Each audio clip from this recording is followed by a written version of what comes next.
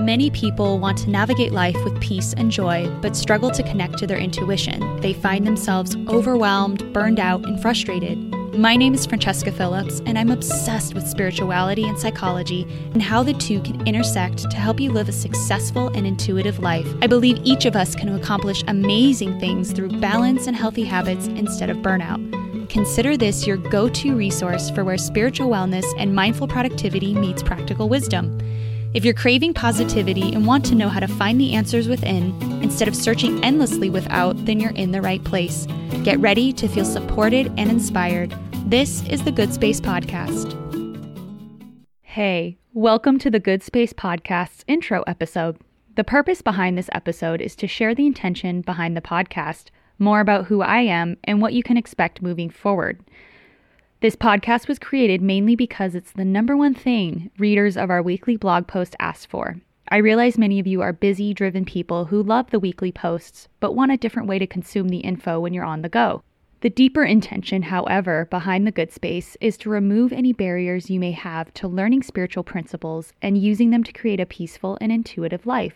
I've met many people who said they were curious about spirituality and having better energy, but as soon as they started searching online, they felt overwhelmed and confused. They struggled to understand how the broad theoretical information could influence their real life on a day-to-day basis. The funny thing is my husband Matt is the one who ultimately inspired me to start the Good Space. It was because of him the aha moment happened, so here's how it goes. Back in 2015, we started living abroad in Zurich, Switzerland for his job. He's a lawyer, and as you can imagine, his work can be stressful and demanding. I couldn't legally work, so I was running an online clothing resale business that operated in the States as well as experimenting with my love of writing. I started doing a lot of Instagram lives on my personal account and writing articles about law of attraction, intuition, and more. On the night of the inspiration, we were in Geneva for his work. Matt was completely wiped out from exhaustion after a long day. It was around 11 p.m. or midnight in our dark hotel room.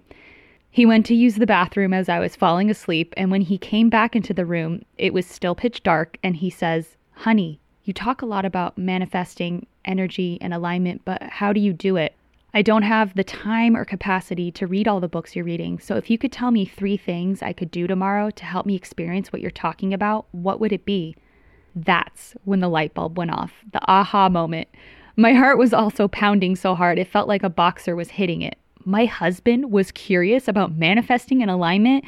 I had dreamed for so long for this moment to talk to him about this.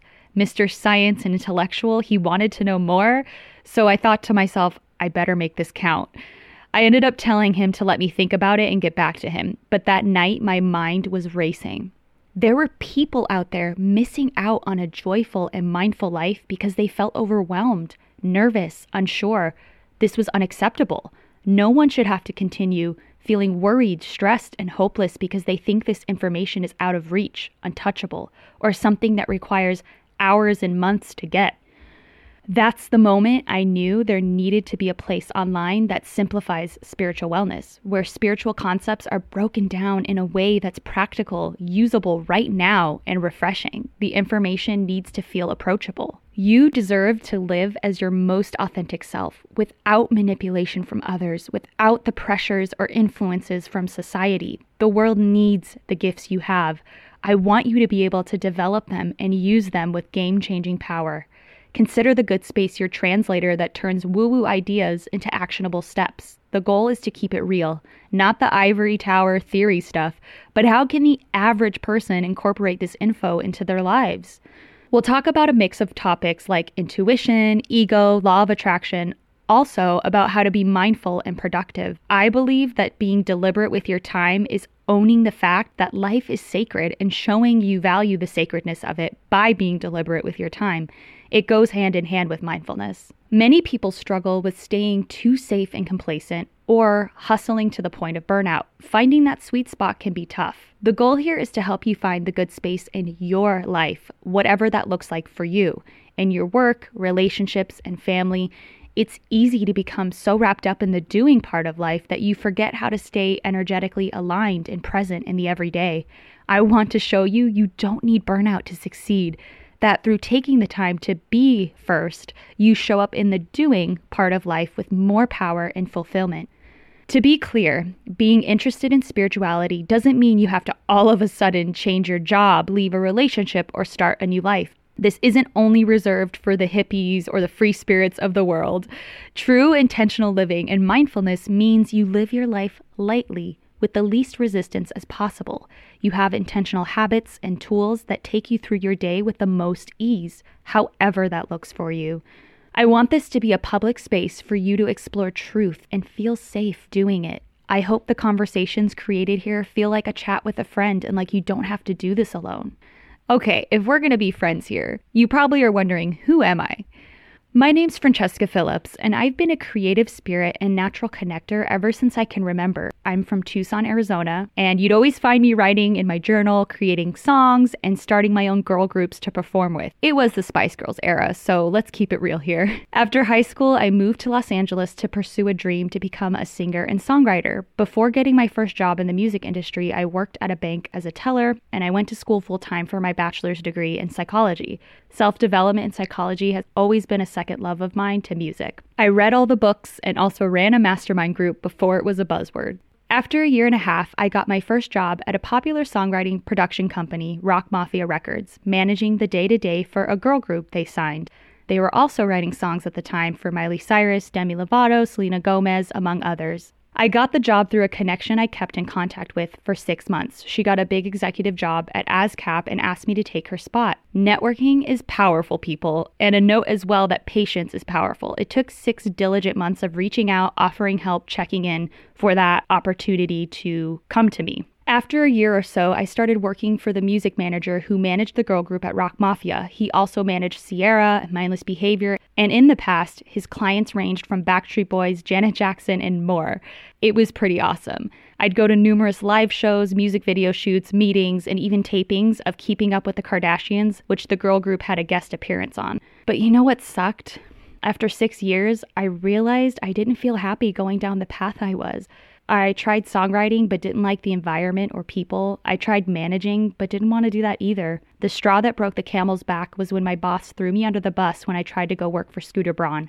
I met Scooter at an award show and we later had an amazing phone conversation. I was just an assistant, but he took the time to really talk to me, hear me, and have a wonderful conversation. I don't know how else to explain it because during that time, people looked at us at assistants as nothing, as beneath them, and they weren't often treated very well. So this was such a refreshing moment. He invited me to come to his company barbecue and potentially start working with him. When he asked if my boss knew I was meeting with him, I told him no, but that out of loyalty, I would tell him, wrong move. I wish I knew then what I knew now. My boss ended up yelling at me, then calling Scooter and saying everything he could about me. His pride was hurt because I wanted to work for another manager and not continue to work for him. At the time, I felt really bad and didn't show up to the barbecue, although Scooter gave me the choice to come or not. And the person I am now, I would have shown up and kept going because Scooter was one of the few people I met who actually cared. He was doing good things in the business, and if I couldn't be a part of it, then I didn't want to be at all. That's when I decided to get my first temp job in marketing. I figured it was still writing and seemed fun. Shortly after that, I worked for an awesome tech company for a few months. Then I got engaged and moved to Switzerland for my now husband's job. Talk about a whole lot of change in just a few months. My whole life at that point felt like a bunch of restarts. Although I felt blessed to have the experiences I did in music, then getting married and living in Europe when I had only dreamed of visiting, I still woke up depressed. It felt like my life would never make sense and I wouldn't figure out what I was supposed to do. After being sick of waking up at 11 a.m. and watching Gossip Girl all day in our tiny Zurich studio apartment, I decided to try a morning routine. It was something I read about online and that a few friends swore by. That's when everything changed. I started waking up earlier naturally and feeling excited about the day.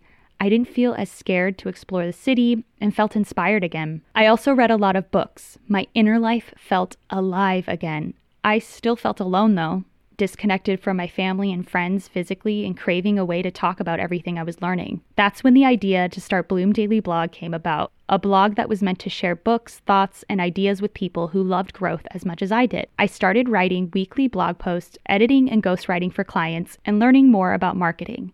I kept growing Bloom Daily Blog, but after a few years I felt stagnant, as if a big stop sign was placed in my path. I really felt confused because I thought this was exactly where I was supposed to be headed.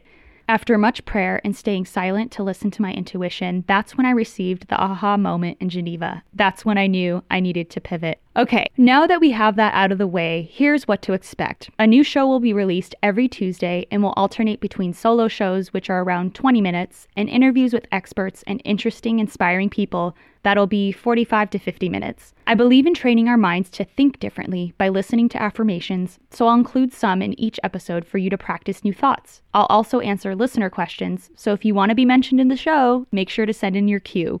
The email address is in the show notes, and make sure to subscribe to the show as well. And if you want to jumpstart your life and feel excited again, I have an amazing morning routine guide that teaches you exactly how to make your own. It's the exact process that I went to that completely changed my life. You'll love it.